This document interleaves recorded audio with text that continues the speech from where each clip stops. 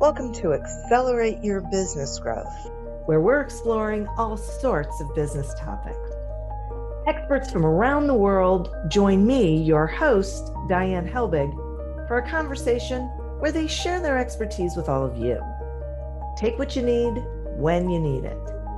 Featured on Inc.com, Forbes, and MSNBC's Your Business, this podcast is recognized as one of the best podcasts for small business, sales, leadership, social media, and more. When it comes to business, Accelerate Your Business Growth has got it covered. And now on with the show. My guest today is Max Traylor. Max coaches consultants and strategy teams to productize their services. He's also the host of the interview show Beers with Max. He authored the book Agency Survival Guide: How to Productize Consulting Services and Do Other Things Better Too, and won a Stevie Awards Bronze Medal in 2021 for International Entrepreneur of the Year in the Business and Professional Services category. Congratulations, and thanks for joining me, Max. Pleasure to be here, Diane. I am happy to have you here. We're going to be talking about a variety of things as they pertain to small business owners, consultants, service industry sorts of folks. And I'd like to start with a question that I have. I'm curious about where you think most people get stuck, business owners. Where do you think they seem to get stuck the most?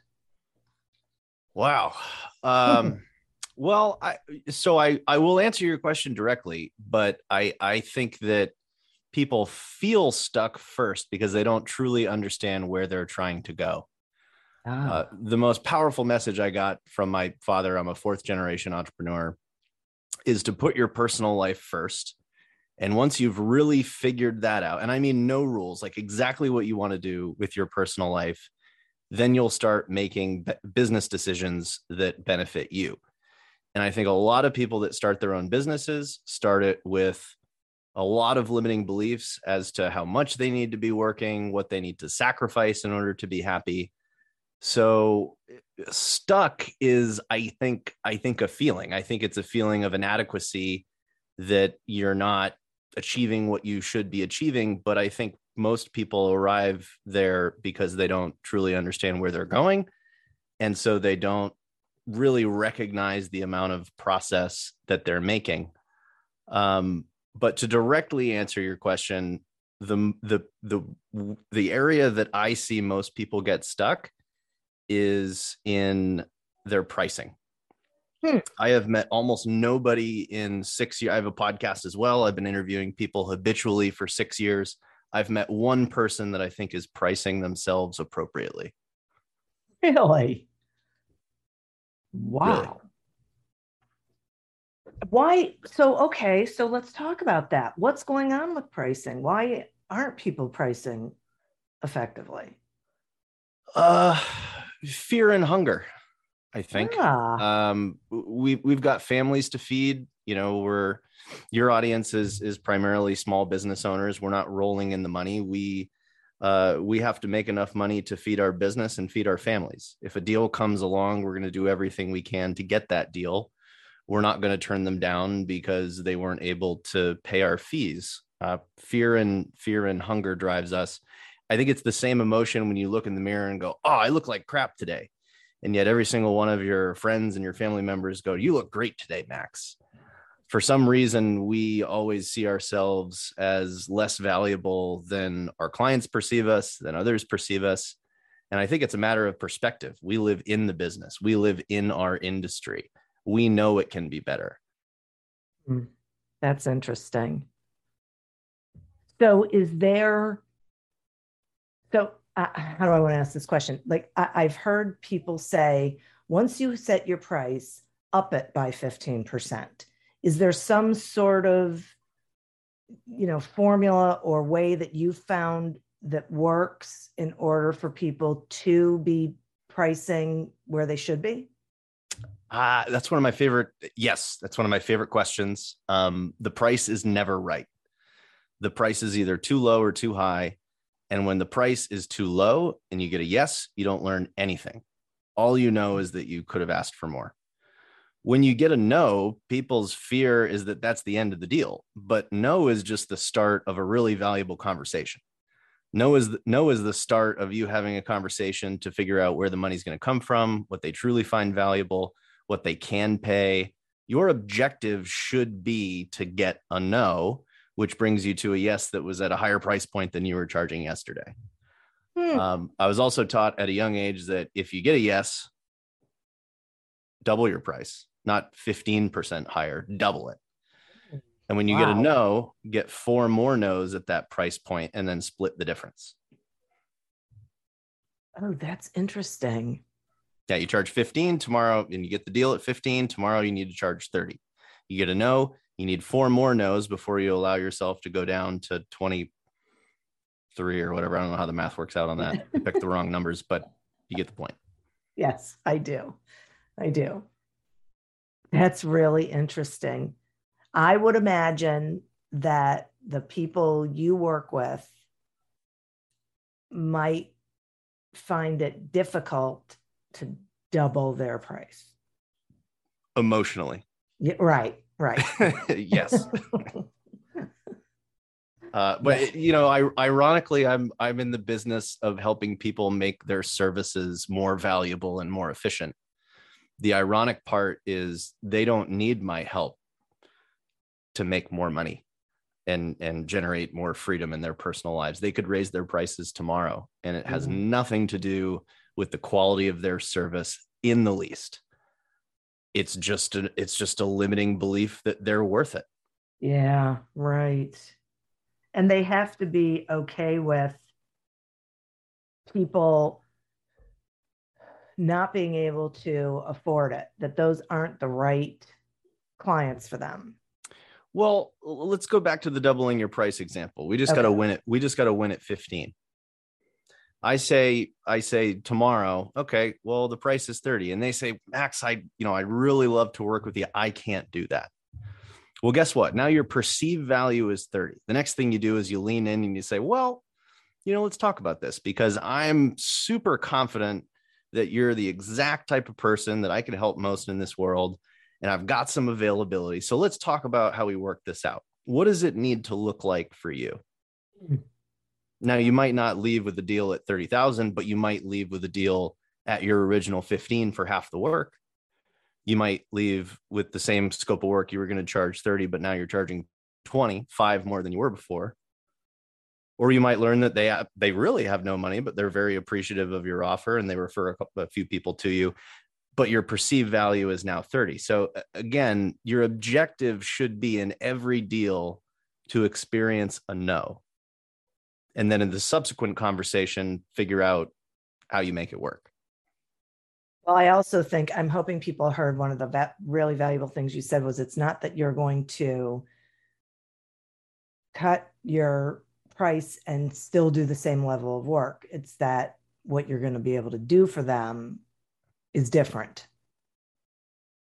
Exactly. The conversation is, well, what do you find most valuable about our conversation? What is the greatest opportunity in your business? Because there's probably something within my process, within my method of helping people that we might be able to pull out and we could do at a budget and a timeline that works for you. Right.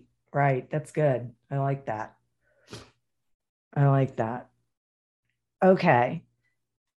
The other thing that there's so many things I notice that small business owners do. Another one is that they want to sort of be all things to all people. And so they don't necessarily focus on any particular area of their business. And then if you suggest it to them, they're not sure where to focus, because they're afraid they're going to miss out on an opportunity by focusing on a specific thing. So what are your thoughts on how someone decides where to focus their offering? Like, say, in a consulting business. Well, I'll answer for a consulting business, but I do think it applies more to more than just consulting. My grandfather always told me you have to know the territory. And when I was a naive little boy, graduating college and starting my own business, I didn't believe him until I started to get to know a territory. And I realized that if you are perceived as somebody that has deep knowledge in a certain type of company, because right, wrong, or indifferent, your client or your customer will ask, what have you done for someone like me? And for them, that's the most highly perceived piece of value, is if you understand their business, if you understand their lives, if you can connect with them, if you can speak their own language. And so you have to know the territory. If the question is, what is the universal thing that I see people could do to charge more and be more effective and increase their amount of personal time, it would be raise their prices. But in order to raise your prices and charge whatever you want, you have to be perceived as the expert. You have to be perceived as somebody that speaks the language and knows the territory. So they go hand in hand. The other ironic, I work with a lot of marketing agencies, and this is why I know it's not this isn't something that people are going, oh man, I'm so that's such a new topic. I never thought of focusing before. People understand that it's the right thing to do. And I've seen it in the marketing space, because a marketing agency, a professional services company in the marketing space, they literally charge their customers to help them focus. It's part of their value proposition. It is their business. And yet when it comes to their own positioning in the marketplace, they don't do it. Yeah. It's back to fear and hunger. It has nothing to do with someone out there arguing and going, no, Diane, I don't think focusing would help me. It's just fear. And you nailed it. It's the fear or the limiting belief that I'm missing out on business if I don't focus. Right. It's such a shame to me, because they end up missing out on business because they don't focus, but they believe the opposite of that. Well, this is one of those questions where I'm like I'm eternally searching for an answer, some golden ticket where I could say something and someone would be cured of this limiting belief. I haven't found it yet, but I've been experimenting with a lot of things. So hear me out with this one. Sure. The fear is that you're going to miss out on business. Well, just stop and think where you're getting your business from today. Mm-hmm. You're probably, if you're not focused, you're probably getting 99% of your business through referrals. Okay, so tomorrow you put a new t-shirt on and you say, I'm Mr. or Mrs. Higher Education, or we're focused on, SaaS companies in the first $1 million in Series A, of new business. It doesn't matter what t-shirt you put on, you're still going to get those referrals. So yeah. Where are you missing out? The value of focus is to give you the ability to go hunt for new business, to say, I'm going to go put a lure in this pond, and it's got to be made for something. Am I gonna toss a lure in there that's made for bass, catfish? I don't fish, so I don't really know what I'm talking about. But the point is, I'm pretty sure you don't show up with a hot dog and expect to catch, the catch of the week. Yeah. So, but you're still gonna get the fish jumping into the boat for no reason, because that's what you can count on. Those are your referrals. So again, I'm an amateur analogy artist, but I try. That was pretty good. Don't worry. I understood but I use fishing a lot in my examples as well. And I'm not a fisherman either. So maybe that's why I get it. They have to be simple. Yeah. I do think that's a really great explanation. And I think it's really valuable for people to grab onto, because I feel like sometimes they think, if I focus over here, then I can't take any other business, but that's not right. It's what are you going toward? Anything that comes to you, if it makes sense, you can do. Well, I have a client in biotechnology, operational consulting. Like, Wow. where did that come from? I have a client that's a technology consultancy. Now, I dare you to find a piece of content or personal branding on me that isn't 100% marketing agency focused. My book is called The Agency Survival Guide. My podcast is 100% filled with either independent consultants in the marketing and sales space or agencies in the marketing and sales space or consultancies. So I couldn't be more focused in my personal brand. So why is it that I have high paying marquee clients in these other spaces? It's because I still get the referrals. People have friends in other areas. I can still take on that business as much as I want, but I feed my children and I'm confident to take vacations because I know exactly how many marketing agencies and independent consultants in that space that I can get, because I know the math, because I've written the book, because I can charge whatever I want because there's no one like me. That's really great. That's great. Everyone listening should really embrace that whole philosophy. It's really good. At this time, I'd like to take a sponsor break. The Accelerate Your Business Growth podcast is happy to be sponsored by Audible.com.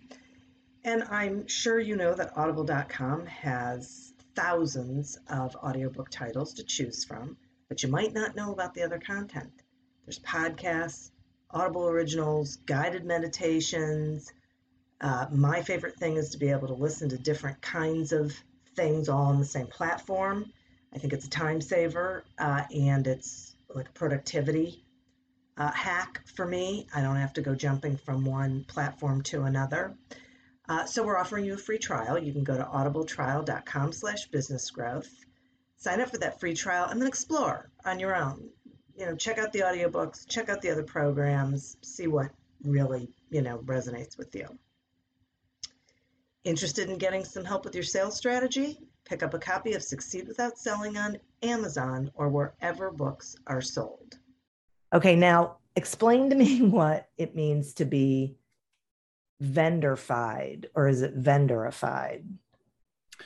So this was a term that I thought of, and it was like one of those moments where you're like, yes, I'm really smart. And then I Googled it, and turns out Urban Dictionary, if you look up vendorified, it basically means, well, so before you understand the detriment of what it is to be vendorified, you have to understand that every professional services business, and maybe even a lot of relationships that you have in a product business, because you still have to have a relationship with somebody in customer service or sales or something like that. You're running two businesses. You're running the business of strategy, selling your knowledge, strategy, thinking, planning, the how-to, and then you're also running the business of the doing. People pay you to do things, and only one of those businesses gets to sit at the decision maker table. You don't approach a vendor and say, hi, Mr. and Mrs. Vendor that sell websites. What do you think I should spend money on? You don't ask them that question because you know what the answer is going to be. I think you should spend more money on your website. Well, thank you. That's very trustworthy. But you would go to a strategist that doesn't actually sell or do anything. And you say, you're an expert in the marketing space, or you're an expert in biotechnology. What do you think I should do? Because you can trust them because they don't have to feed a bunch of employees with science degrees or whatever it is. Right. So to be vendorified is the idea that most of us start off perceived as strategic partners, because even if you sell something totally commoditized that you can price shop, during the sales process, you're probably having a conversation with them about what's most important and then crafting a solution. That's strategy. That's strategic planning. So most of us start off in that trusted advisor space. And then as soon as we start delivering things that other people can deliver, we become vendors.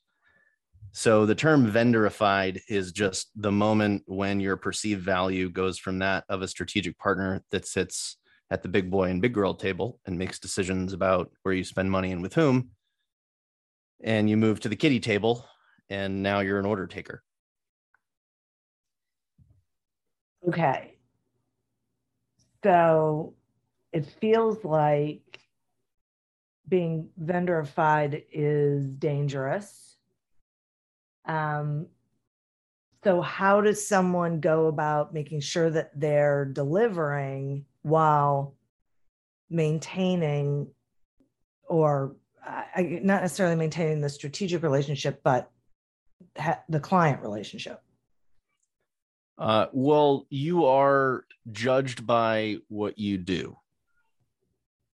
So early on in my career, when the first thing we would do for a client was put together a strategic document, and I was introduced as a strategist. Like when I'd get on the phone with clients, they'd say, "Oh, this is Max. He's helping us with our marketing strategy." But I was at a content agency, and a few months later, I'd be building websites or doing social media or writing blogs, and I'd be introduced during that time as, "Oh, Max is our blogger," or "Max is the website guy."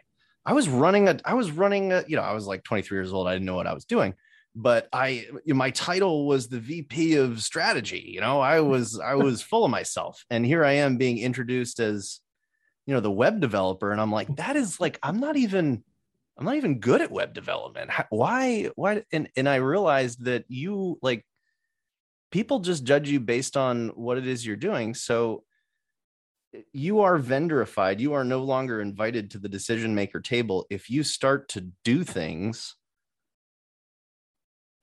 outside of strategy, outside of planning, outside of decision support. As soon as you start to do those other things, you are then perceived as a vendor and you won't be invited back to the table. Now, that doesn't mean that you can't be perceived as somebody that can facilitate that solution. It's like the coach of I don't play football, but for some reason I always go to the football analogy. The coach of the team never steps on the field, yet he is perceived as somebody that facilitates a win. One could argue that he or she is the most important person that's a part of that team, responsible for winning games, for winning seasons. Yet he never steps on the field, because if he did step on the field, he wouldn't be able to dedicate all that mental energy in how to win, how to move all the pieces around. Yeah. So people perceive that they need to do things in order to provide value. It's not the case. Okay. So that feels to me like no matter what the business is, the main contact shouldn't necessarily be the doer. I mean, I think if you're a solo, what do you do? Well, everybody,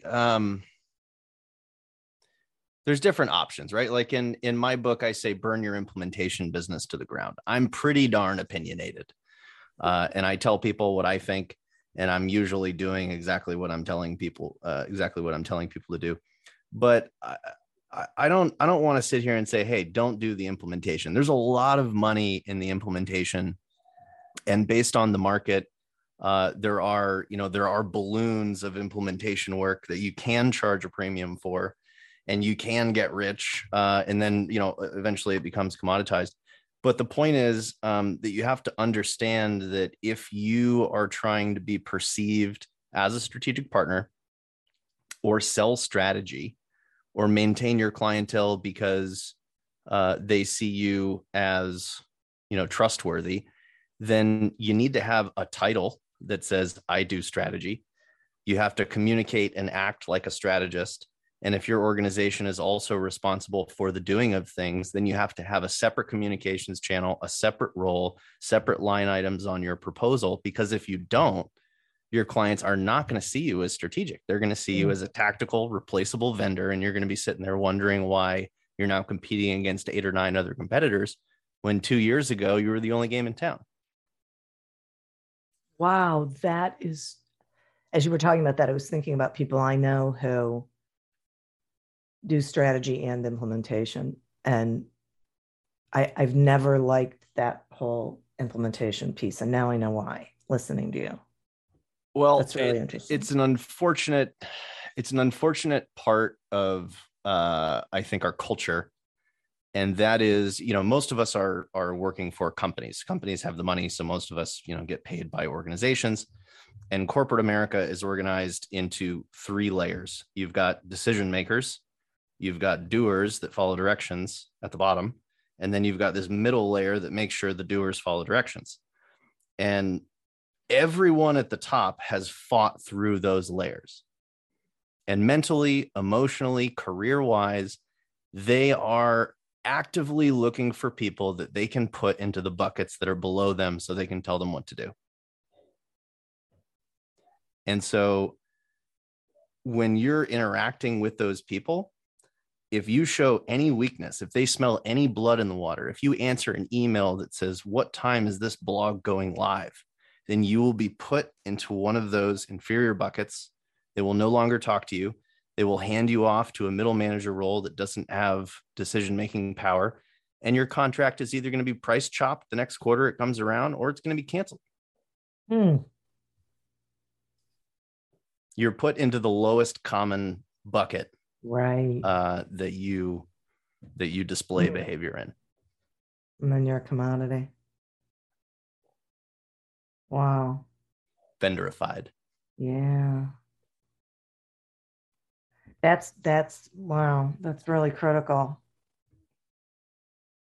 Glad I asked the question, because I think that's a big issue for folks. Wow. I agree. Yeah, I know, right?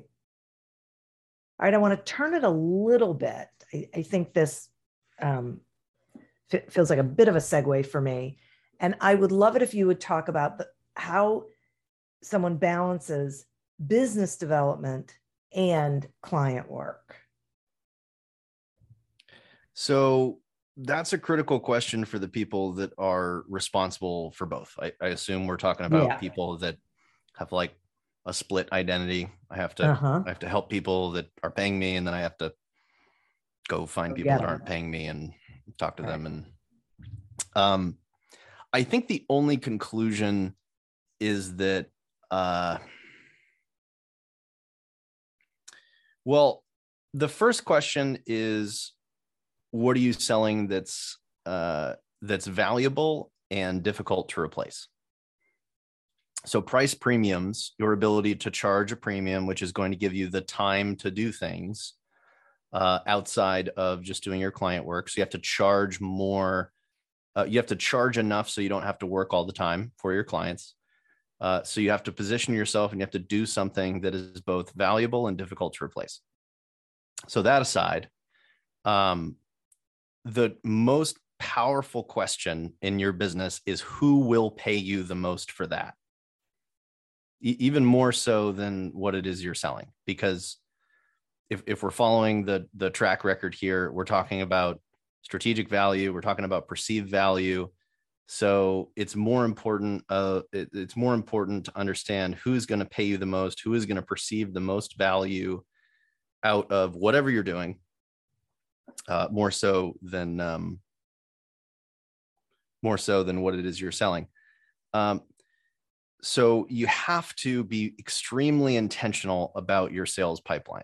You have to know who's going to pay you the most, and you have to get supporting roles to continuously put 40 names in front of you.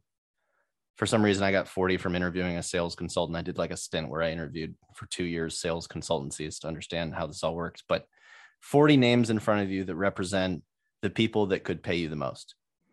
And you need to have a conversation with every one of them about their objectives, about their challenges, about their current initiatives. And when you're barking up the wrong tree with somebody, when you get a hard no, you cross a name off and you replace it with somebody else. So number one is you have to be intentional about who you're going after. And number two, I think you have to find efficiencies. I spend half of my working hours on sales. Wow. I spend half of my working hours on sales. The only reason I get away with that is because every single moment of my sales activity doubles as marketing activity. My entire sales pipeline is the same as my Beers with Max podcast pipeline. All the people I interview are my potential customers. So I'm not sitting there going, when am I going to find the time to create content? And when am I going to find the time to talk to my next customer? That activity is one and the same. Interesting. And so I think people need to find those efficiencies. I learned, luckily, a while ago that I wasn't going to write a book to get customers. I wasn't going to do a podcast to get customers. I was going to interview my ideal customers in order to write a book. I was going to interview my ideal customers in order to do a podcast. And so, anyway, I digress. You got to charge enough to not work all the time, so you have the time to do these things. And then you have to figure out a way to directly outreach to the people that are going to pay you the most and talk to them about their challenges. And hey, if you can get some thought leadership content out of it, if you can walk away with a book that makes you look like a thought leader, then all the better. Got it. Yeah, I think that makes a lot of sense. Wow. Okay. This is a lot to process. I think people are going to have to listen to this episode a couple of times. And I want to go back to what you said at the beginning, because I want to make sure people heard this too, that if I heard you correctly, what you were saying is you first determine what you want your life to be, and then you build a business that works so that you can have that. Is that right? Yeah, I learned that from my father. My father he's a degenerate tennis player. He's like the best. He's like one of the best players in the country between 65 and 70 years old. It turns out, because most people's bodies are falling apart. But anyway, he plays tennis every day. And he also wanted to be there for me when I was growing up. I went to Disney World more than anybody else. And when I was growing up in the 90s, I'm not that old. He was one of the only dads on the block that was actually working from home. Oh. And he did that because he made the decision that I want to be home every day of the week. And then had to start making business model decisions based on that decision. And the only business model that made sense for him was 100% residual.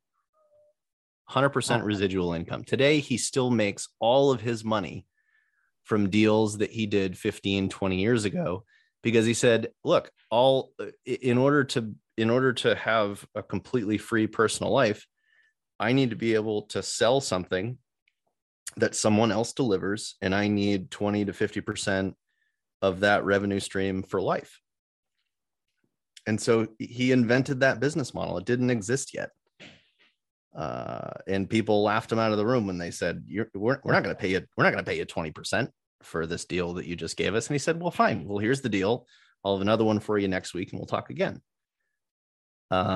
So anyway, that's an extreme example, but I think people think about their business model in such a limiting view of what a business model could be. Like, we all sit here going, well, we have to work 8 hours a week, 8 hours a day, 5 days a week, or else, we're lazy, or we just have this kind of social responsibility to suffer for some reason. Now, the 8 hour a day, 5 day work week, and for most entrepreneurs are laughing at this. They work 7 days and they work 10 to 12 hours because for some reason we get more self-worth out of that suffering, and completely, running out of our creative energy, which is the very thing that people pay us for. So it's asinine and ironic. Yeah. But we do it, and we have a badge of pride. It's the American dream. Is it really? Well, it used to be. Yes, it did. But then the internet happened, and now we have some options. Right. And I think we're in one of the. I think now it's a particularly interesting time for that, because when COVID hit and all of a sudden traditional business models got turned on their head, I think it gave everyone the opportunity to look at things differently and say, okay, wait a second. What could I be doing?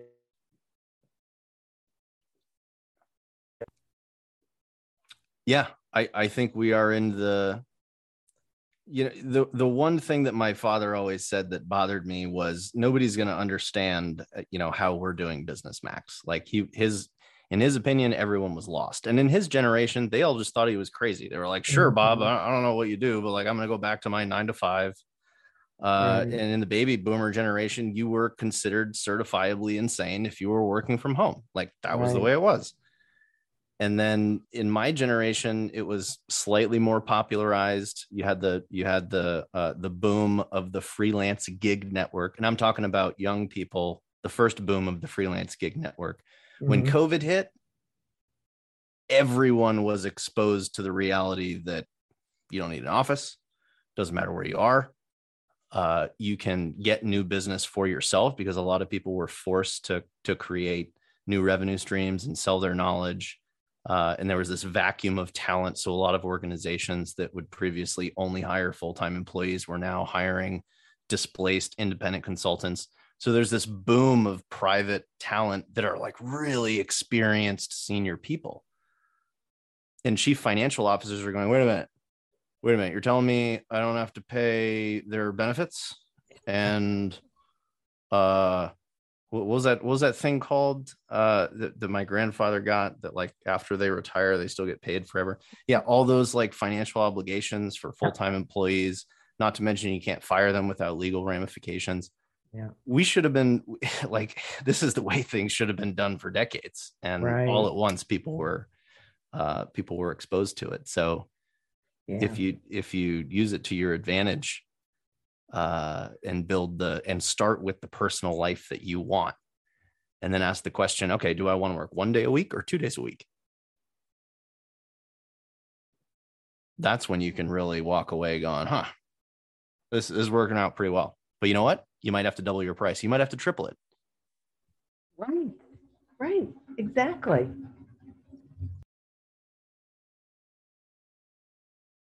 That is exactly right. That's what I like about that. That's why I wanted to revisit it, because it really is about not living to work. It's working to meet your life, the life that you want to have. And it is a change for, especially boomers. This is a different way of looking at things. It's a different philosophy and probably works better. Well, all I know is I make enough money to do whatever I want, whenever I want to do it. Yeah. So work to live to work. I don't know. It's more like live and then work sometimes if I need to. Very good.